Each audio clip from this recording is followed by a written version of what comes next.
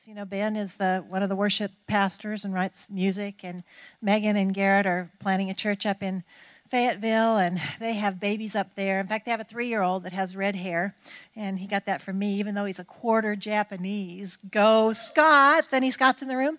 And he was talking to his daddy the other day, and he said, Garrett said, Maddox, he said, what does your daddy do? And he said, I know what my daddy does. He's a pastor. And Garrett said, you're right. What do I do as a pastor? What do I do? And he said, well, Daddy, he said, you show people where the potty is. So if you guys aspire to be in the ministry, you'll get to show people where the potty is. That'll be your big job.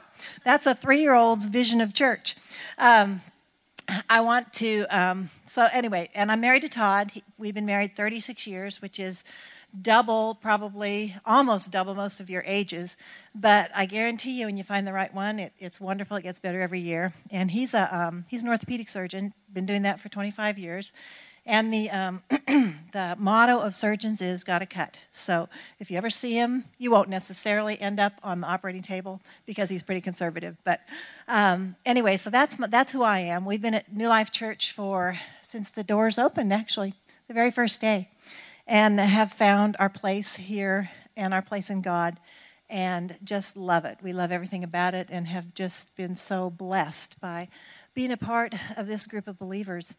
And I asked the Lord what to speak to you about tonight, and we run the freedom ministry in the church, but he didn't say freedom. He said, speak about Jeremiah 29, 11 through 13, which would be called God's blueprint for the believer.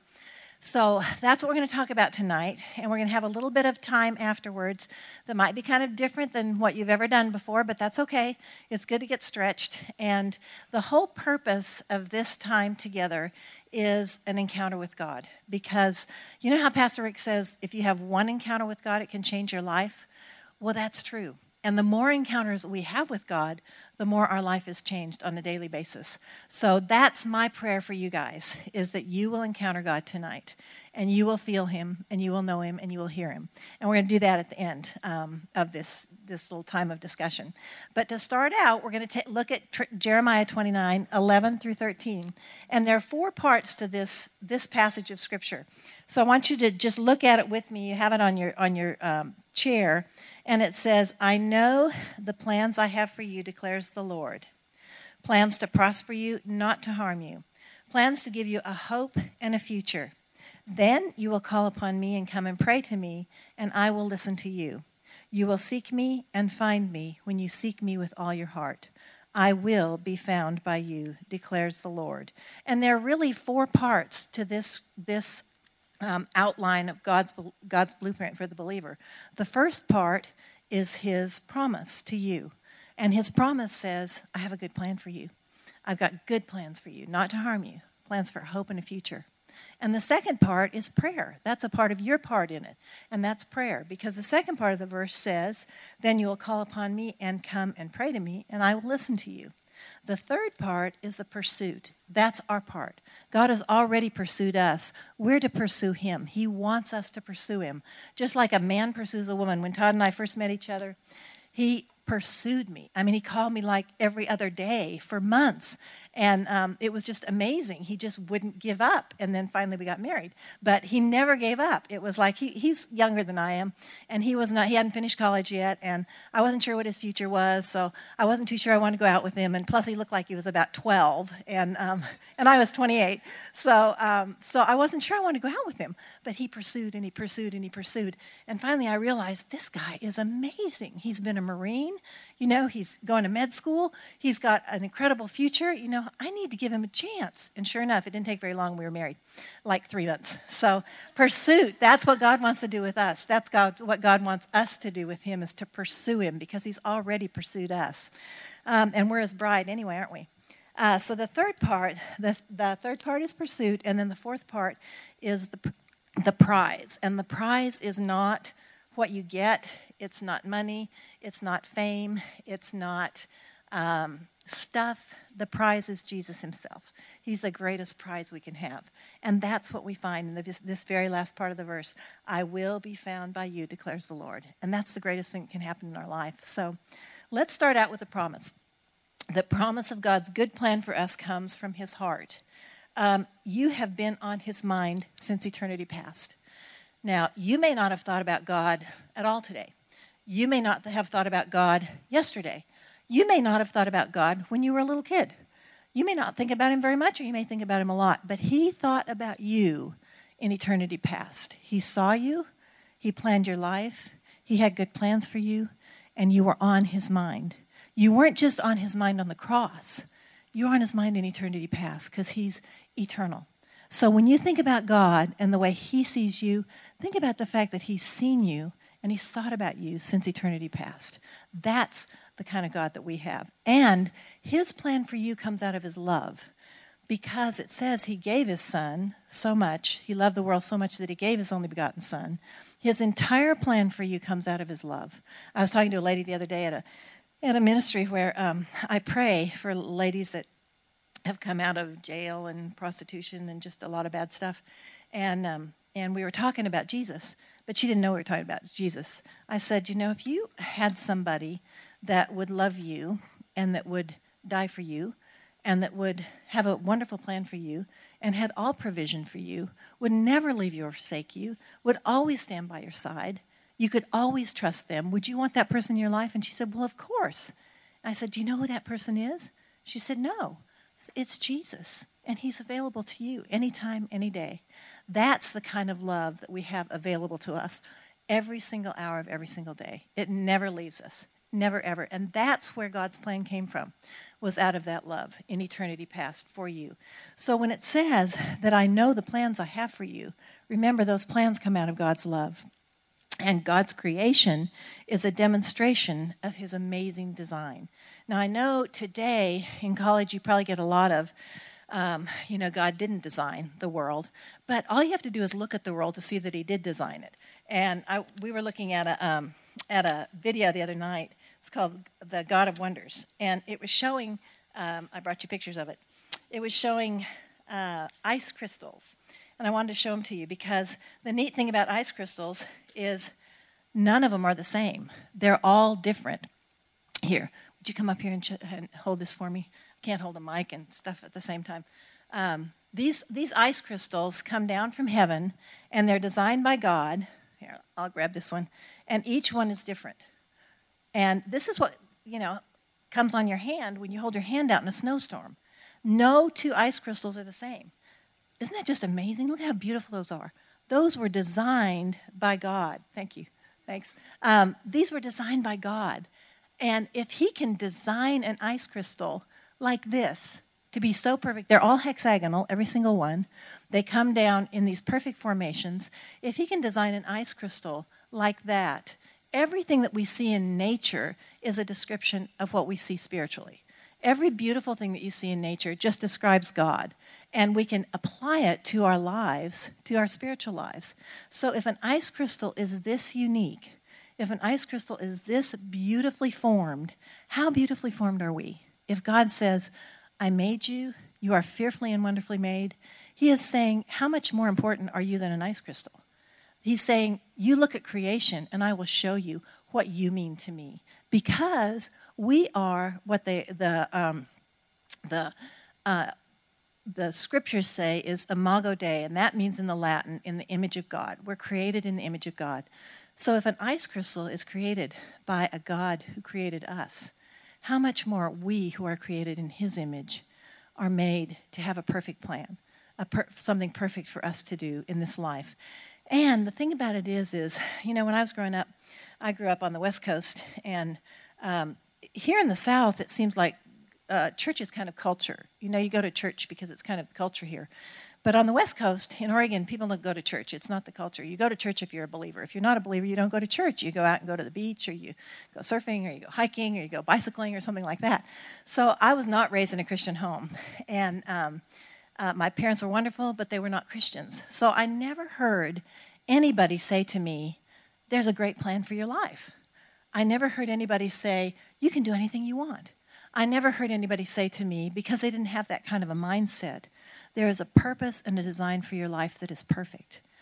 I didn't know that. So I just kind of lived, from day to day. Life is just life. You get up, you go to bed, you go to school, whatever. And then when I came into the Christian life and realized God has a purpose for my life. There's a purpose design. There's a perfect design. There's something God has for me to do that only I can do. And there's something God has for you to do that only you can do because of this perfect design. That's what he means when he says, I know I have the plans that I have for you. Plans not to harm you, to give you a hope and a future. That's what God means. It means he designed you, just like he did the ice crystal, only more perfectly. It means he has a purpose and a plan, and only you can fulfill it. And you know, the only thing it depends on is you submitting yourself to him, is you giving yourself to him and saying, God, I want to do it. And then he will do it through you. So that's a pretty phenomenal thing when you come to the blueprint of the believer's life. The beginning of it is the promise. We have that promise to just stand on every single day. God has a perfect plan for my life. So when things aren't going well, what do? We stand on the promise. You know, we don't have to say, oh, things aren't going well, that means God has forgotten me. We just stand on the promise. The promise is perfect. I'm going to pursue God, and I'm going to fulfill that promise because he has a perfect design for me. So that's the first part, the promise. And then, as a part of that promise, the neat thing that not only are we fearfully and wonderfully made, not only are we a part of a greater story. The thing to me about the Christian life that is so beautiful is it's not all about us. We are a part of something bigger than ourselves. So when you're a part of something bigger than yourself, you no longer have to be self-focused. You can be focused on that bigger plan. And that big story that God has is so phenomenal and so beautiful, and we're a part of it, that it takes us out of the everydayness of life, and it puts us in a place of excitement about being a part of a greater plan. It's a huge story. And our part of that greater plan, like I said before, only we can fulfill it because of our uniqueness. So that greater plan is something, and then also, it's the greatest part of that is that not that what he wants to do for you, although he will do much for you. I had no idea when, I was in my 20s and didn't know the Lord and just messing up big time and making all sorts of bad life decisions. And, I just didn't have any direction and just had all sorts of bad relationships. I had no idea that God had a good plan for me. I had no idea what he was going to do with my life. And then I realized as I came to know him and as I met Todd and then we had started having kids and, God started doing some incredible things in our lives, I realized that it's not so much what God is going to do for me, it's what God is going to do through me. And that's what's so exciting because God will do it for you. I mean, he's already promised he's going to take care of you, hasn't he? He's already said, I take care of my children because I'm a good father. A good father takes care of his kids. But the more important thing is what I want to do through you because you're part of something that is so big. It is so big. It's God's desire for this earth. And you're a part of that big story, that bigger part. So not what God wants to do for me, but what God wants to do through me is what is the most important thing. And another thing to remember is that what God wants to do through you is eternal. What God does for you is pretty much on this earth, isn't it, as far as material stuff. He might give you a lot of money. He might give you a wonderful marriage. He might give you kids. He might give you all sorts of things, a good business, whatever. And those things are wonderful. But the things that he does through you are eternal. You will face the Lord someday, and he will say, well done, my good and faithful servant, because of what I've done through you for my plan. And that's the exciting thing about life. That's when life gets really, really exciting, is when we think about that. So those are the points about the first one, the promise. God's blueprint for our life is that he has a promise. We can bank on that the promise is there, the good plan for us. And then the second part is, I didn't say this. To give the rest of that verse says to give a hope and a future. And hope, it's interesting in the Greek, hope means a confident expectation. It's not just like, oh gosh, I hope I get to go on vacation this summer, or I hope that things work out between me and my boyfriend, or I hope that I do well on this test. Hope in the Greek means confident expectation. So that's how God tells us we can live. We can live in confident expectation of what he is going to do through us. And that makes it even more exciting. I can be confident and I can be expectant about what God's going to do today. So when you wake up in the morning, you can say to the Lord, I have a confident expectation of what you're going to do with this day. no matter what happens. Even my car breaks down, I have a flat tire, or whatever, this person is mean to me or whatever. That confident expectation is your hope. And God is the one who gives it to you. And you can carry that inside of yourself no matter where you go and no matter what's going on. So that's what hope means, which is a lot more powerful than just the idea of, hoping for a vacation. So confident expectation. And it's a confident expectation of your future. And that means that that confident expectation we take our faith and we hook it in to the power of God and to the presence of God and to the person of God. And when we hook our faith into Him, into His power, into His presence, into His person, then life becomes amazing, just amazing. Why? Because we are in daily contact and daily connection with the God of the universe, the command center of the universe, literally. That's where we live. We can live there. So that becomes pretty exciting. So the foundation is the plan, the promise. That's our foundation. And then it says, in your verse, you've got it in front of you, then you will call upon me and come and pray to me, and I will listen to you. So this is something God desires of us, and that's prayer. Now, why does God want us to pray? Do we need to pray? I mean, do we change God? Do things change because we pray? What's the reason that we pray as believers? We pray because God knows if we don't, we will spiritually die, because we have to stay in connection with Him. And the way we stay in connection with Him is through our thoughts and through our words. We're verbal people. We have vocabulary in our minds. We have to talk to God. We have to, as we're driving down the street, we have to ask Him, what do you want me to do today? What am I supposed to do about this? I love this verse, Lord. We were just studying a verse the other day, Todd and I, about giving God praise in the morning for His loving kindness and reviewing His faithfulness at night. So we've been trying to apply that verse and wake up in the morning, thank Him for His love, and at night, review His faithfulness to us. You take the Word of God and you start praying about His faithfulness and about His love, and you will find that you are in connection with God of the universe. He loves it when we talk to Him. But the thing about it is, you don't have to talk to Him in special words. You don't have to have a huge vocabulary to talk to God. You can just talk to Him. You can just communicate with Him the way you communicate with your friends. You say, Lord, I don't get this. Why is this person treating me this way? You know how I feel about this. It makes me mad. Lord, what do you want me to do with this anger? He understands that. He wants you to communicate with Him in a way that's real, not a way that is high church. He just wants you talking to Him, and He wants you asking Him questions. He loves to answer our questions. He really does. He loves to speak to us. We just have to talk to Him. So we have to stay connected through prayer. And we pray about everything. The Scripture says pray without ceasing. Why does it say that? Because the Scripture knows, the Lord knows, the Scripture is the mind of Christ, that when we pray without ceasing, we are constantly connected to the heart of God. And don't we want to be constantly connected to the heart of God? And I tell you guys, the man that is constantly connected to the heart of God is the most manly man in the world. He is the most attractive man to women. He is the man that women will look to as a leader, as a guide, because he's a humble servant. The woman whose heart is connected to God is a beautiful woman. She is a woman who has a beautiful heart. She has a kindness. Because the more we behold, what we behold, we become. As you behold the Lord, as you behold the things of God, you become like Him. So what you behold, you will become. What you think about, you will become. So whatever you put into your life, you will become that. The more you put of God into your life, the more you put of His Word, the more you become like Him. And the more you're blessed. How can you not be blessed being connected with the God of the universe, with a person like Jesus Christ, because He's so beautiful.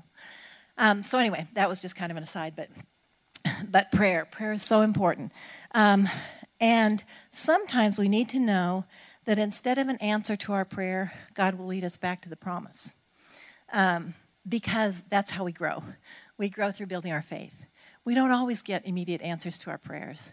But when we pray and we don't get an answer, and we go back to the promise, we go back to God, we go back to who He is, that pleases Him so much because He knows exactly what we need. I'll give you an example from my life about prayer. When when I was 18 months old, I fell out of a taxi cab, and it ran over me. And it broke my leg in 2 places. So here I'm this little baby with a broken leg in 2 places in traction in the hospital. And as a result, I had 2 hips that were kind of out of whack for most of my life.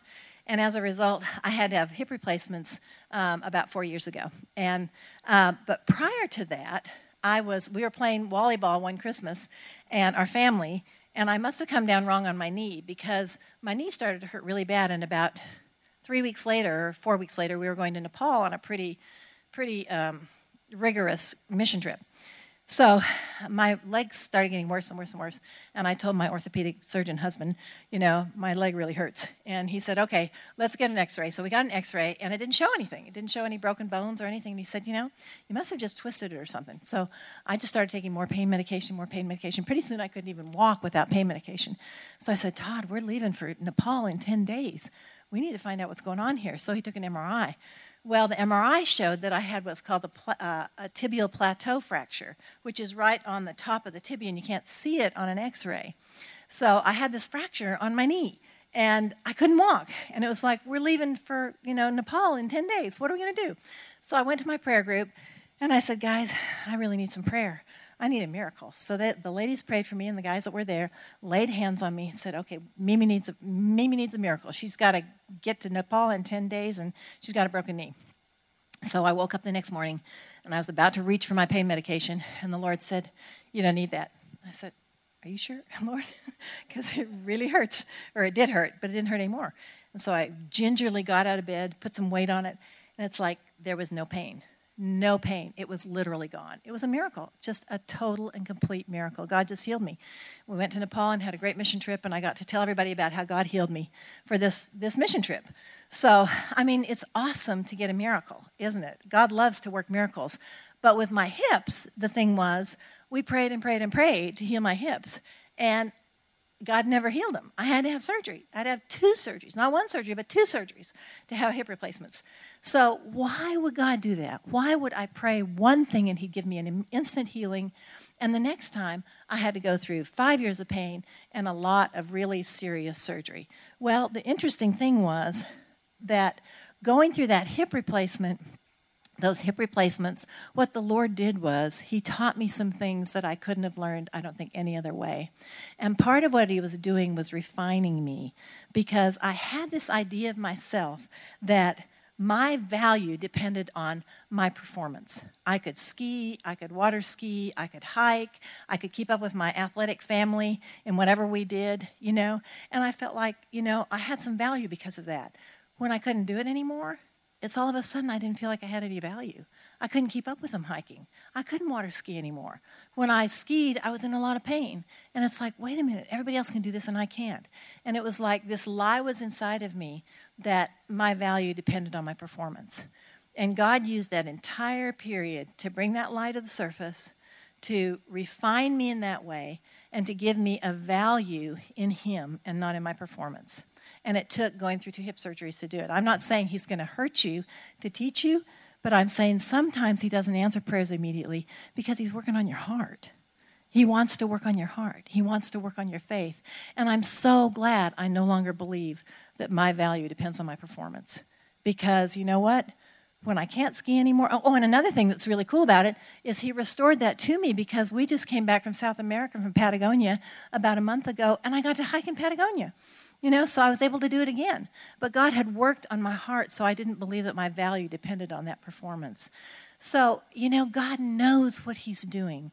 When he doesn't answer prayer immediately, if he waits, we believe in the promise and know he's refining us. There's something he's doing in our heart during that time.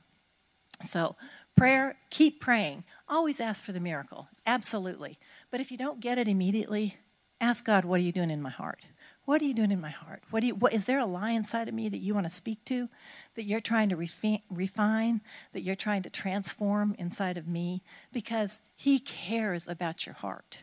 We're going to take our soul and our spirit into eternity. Our bodies are going to go into the grave unless we get raptured. Unless our bodies will go into the grave. But our soul and our spirit are going to last for all eternity. He's working on that part of us, on that inner part of us, on our hearts. So prayer is incredible. To build faith, and faith is like a muscle. A muscle has to be worked to get stronger, doesn't it? So does our faith. We have to use it in order to build it. So that's something to remember. God's building my faith. There's a lady called Caroline Leaf. She's a neuroscientist, and she's done a lot of study on the brain, and she's a phenomenal believer. She's from South Africa. And in her study, she talks about the importance of the thoughts that we think, how toxic thoughts can actually make us sick, whereas thinking the Word of God can actually heal us. And they've actually done studies that prove this. It's really neat because it's science proving what the Word of God already says. And I was reading about a study that she was writing about that if you spend, I think it was 12 minutes, is that right? Yeah, 12 minutes a day of focused prayer can change the brain to such an extent that it can be measured on a brain scan. Isn't that amazing? You can improve your brain through prayer, literally. So, and that's science. So that's the power of prayer. Prayer is a powerful, powerful thing. It's God inside of us. It's communicating with Him. It literally changes our brains. 12 minutes a day. That's not very much, is it? Okay, so the second part of the plan, the first part is the promise. The second part is prayer in your scripture. The third part says, you will seek me and find me when you seek me with all your heart. This is our part two, seeking God with all our heart. That's the pursuit, pursuing God, just like Todd pursued me. Why is it so important? Why is it so important for us to pursue God? Because we are only truly who we are designed to be when we are pursuing Him, when we are one with Him, when we are learning and growing in Him. Because we were made in His image. If we're made in His image, then we're made for love, because God is love. We were designed for love. We were designed to be in union with Christ. We were designed to abide in Him. Every human that ever lived is designed this way because we're the Imago Dei. We're in the image of God. Now, you receive the Lord as Savior, it's even greater. But even those who are unbelievers, they're in the Imago Dei. They're in the image of God. And they are designed to be loved by God and to love God because that's His purpose for His creation. So when we step outside of that, seeking His love, seeking His person, what are we doing? We're seeking something that can never fulfill us, ever, ever, ever. And all you have to do is read the tabloids and know that's true, isn't it? I mean, all you have to do is read the tabloids and know that people that have everything are not fulfilled. Some of the most famous, wealthy, beautiful people are some of the least fulfilled people in the world because they've never sought God to fulfill them. They've never realized that they were designed for love. And the love that we're designed for is the love of God. That's why the scripture says, abide in me. If you abide in me, you abide in life, you abide in love, and you abide in everything. You abide in everything that is beautiful and everything that is good. So that's why it's so important that we pursue Him. It's because we're designed for Him. And if you don't pursue what you're designed for, then what's going to happen? You're just going to miss the mark every time. And then life becomes more and more and more disappointing, doesn't it? That's where I was when I found Christ. I was at that point where I thought, okay, that's it. If this is all there is to life, I don't care what I do with my life. It doesn't matter because it's not fulfilling. I'm not going to get anything out of it. I've already tried everything. I've done everything. Nothing fulfills. It's just worthless. And then I met Jesus Christ, and I realized He's everything. And then He brought me Todd, and then He brought me Ben, and then He brought me Megan, and then He brought me into a ministry. When we were first married, Todd was in med school, and then he was in residency, and so I stayed home, and I was just raising the kids, and I was, doing backyard Bible clubs and for 5- and 6-year-olds, and I never thought I would ever speak to anybody in a group. I was raising my kids. I had no idea God had this plan for us, this beautiful plan where we would be speaking to people in Nepal. I didn't know where Nepal was when I was growing up. And yet we've gone to Nepal and given freedom to people, to hundreds of people in a country I never even knew I would go to. You don't have any idea what God is going to do with your life. You don't have any idea. I mean, His plans for you are so much more than you can even imagine. Because I can look back now and see, oh my gosh, I had no idea I would do any of this, ever, ever, ever. What did it take? Simply a pursuit of Him. I just want to know You, Lord. I just want to know You. And then He does all the rest. So that's why the pursuit is so important, because He'll do it all. Because we're made in His image. We're designed to abide in him, abiding in the vine. That means we receive our life from him, and we receive life, love, and light from the Lord Jesus Christ. That's our source. And that's why there's so much darkness in this world, because places where there's no Jesus, it's so, so dark. Many of you have probably been on mission trips to places like Nepal and India and Sri Lanka and places in Asia where I remember we were coming out of a village. This was last year, and there was this little hut, and there was a little hill in the hut, and they were telling us that there was a snake in that, there was a cobra in that hill, and that the people of the village worshipped the cobra, and that they would go feed him every day. And many times they got bitten, and many times they died. But they were worshiping this snake. That's what they were worshiping. And they lived in abject poverty. Well, that's not God's plan for his creation, is it? That's not his plan. That's not his goodness. That's darkness. That's what the enemy has. That's what we have the opportunity to pull people out of. That's what we get to share. Not in the United States. People don't worship snakes in the United States, but they worship a lot of other stuff, don't they? There's a lot of other idolatry in the United States. It just looks different. It just looks totally different. But you guys have the opportunity to pull people out of that, to put their feet on the rock of Jesus Christ, to give them a hope and a future that only God can give them. So anyway, it's exciting. But that's why there is so much darkness in the world. I remember being in Thailand once, and this was after the tsunami. And I was talking to this Buddhist lady, and she said, I don't understand. This was about 7 months after the tsunami. She said, I don't understand why everybody came after the tsunami, but nobody stayed except the Christians. And it was a perfect opportunity to tell her about Jesus. I said, well, it's because of Jesus. It's because of the God we serve. He loves people. He doesn't want to leave them in that position, and he wants them to know about him. So it was a perfect opening. But isn't that interesting that she said everybody else came? Of course, the UN came.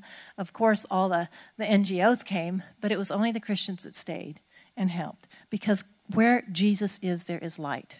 Where Jesus is, there is life. Where Jesus is, there is love. And that's what he is. And that's what we are. That's what we are for him in this world. So, there's a lot of darkness. But that's why we pursue him. And getting your life or your light or your love from the world is like putting an AA battery in a ski boat and trying to ski behind it.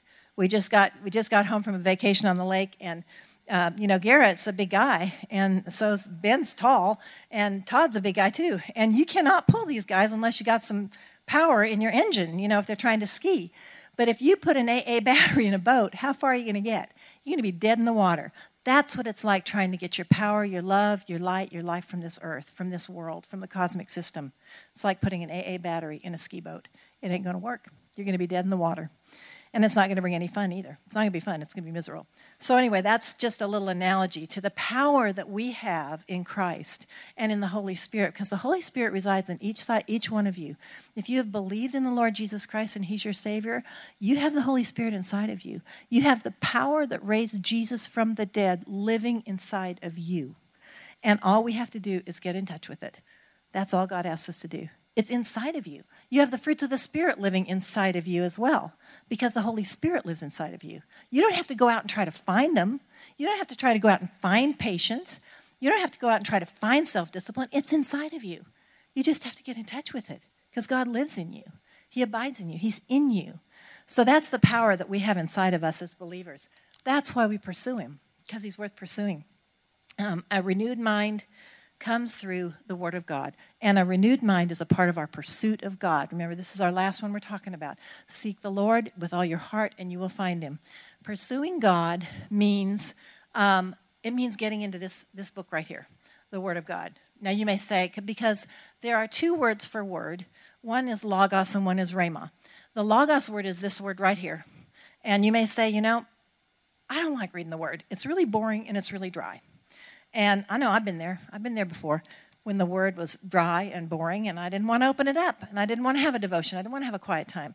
But I guarantee you, if you ask the Holy Spirit, when you open the Word of God to teach you the Word, teach you what he wants you to know about it, he'll do it. If you open the Word of God and you say, Lord, I want to know what this looks like. I want to know what it looks like in my life. Say you're reading about Jesus healing a leper. Picture Jesus Picture that leper. Picture what that leper looked like with his skin almost dead, looking like a dead person. Picture him going up to Jesus and picture Jesus putting his hands on him. Now, did they put their hands on lepers in those days? No way. They ran the other way when a leper came. Make a picture in your mind. Use your imagination to picture this story of Jesus laying his hands on a leper and what his eyes looked like when he looked at that leper and what it was like to watch that, the people around him. That's your Savior. Picture the look on his eyes when he healed that leper and what that was like for that man's life. Let the Word of God come alive for you as you read it. Put yourself in the scene. And it will happen. I guarantee you it'll happen. Take the Word and say, what does it mean that the Word of God is alive and powerful? Powerful. It's alive. It gets down into the very joints and marrow of my being. Lord, I want that to happen to me.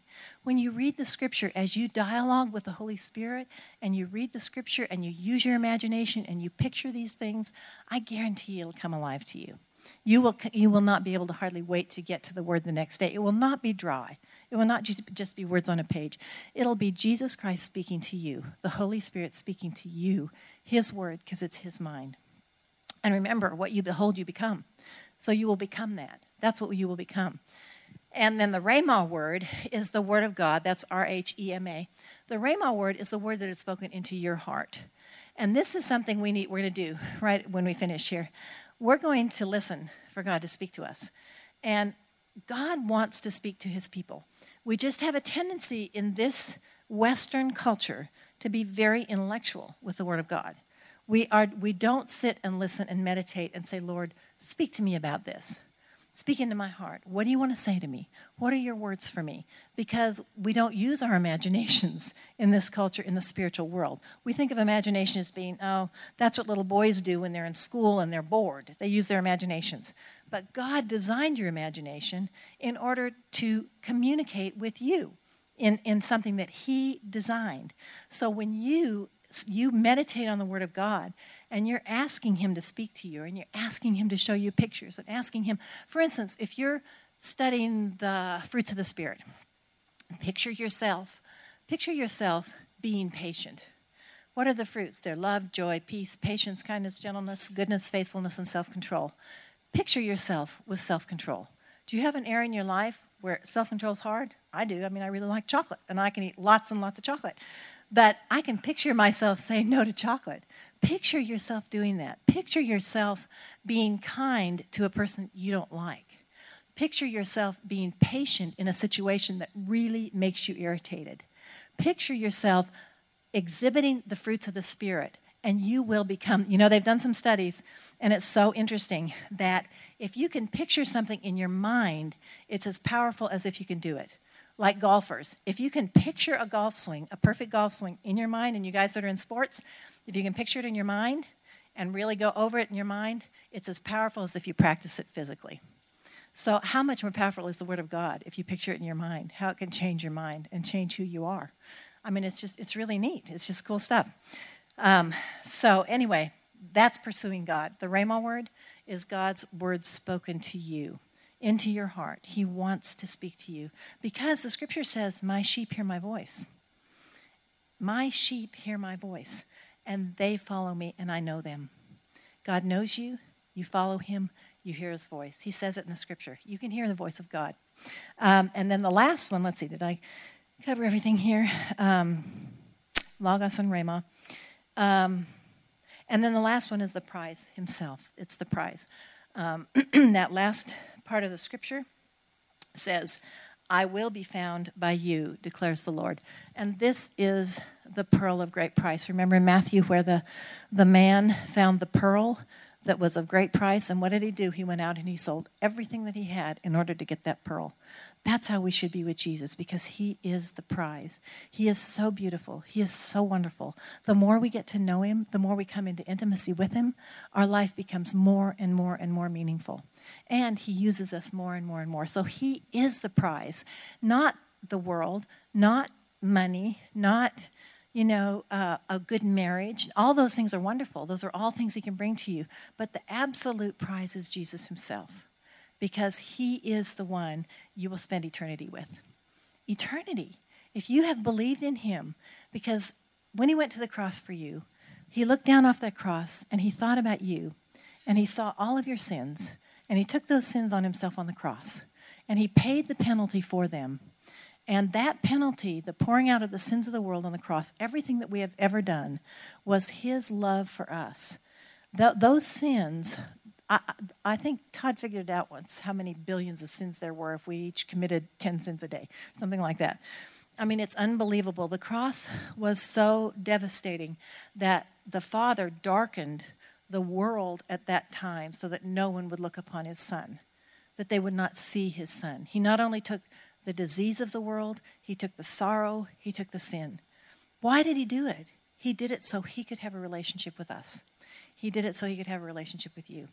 He was willing to do that in order to have a relationship with you. All he asks of you are those two things.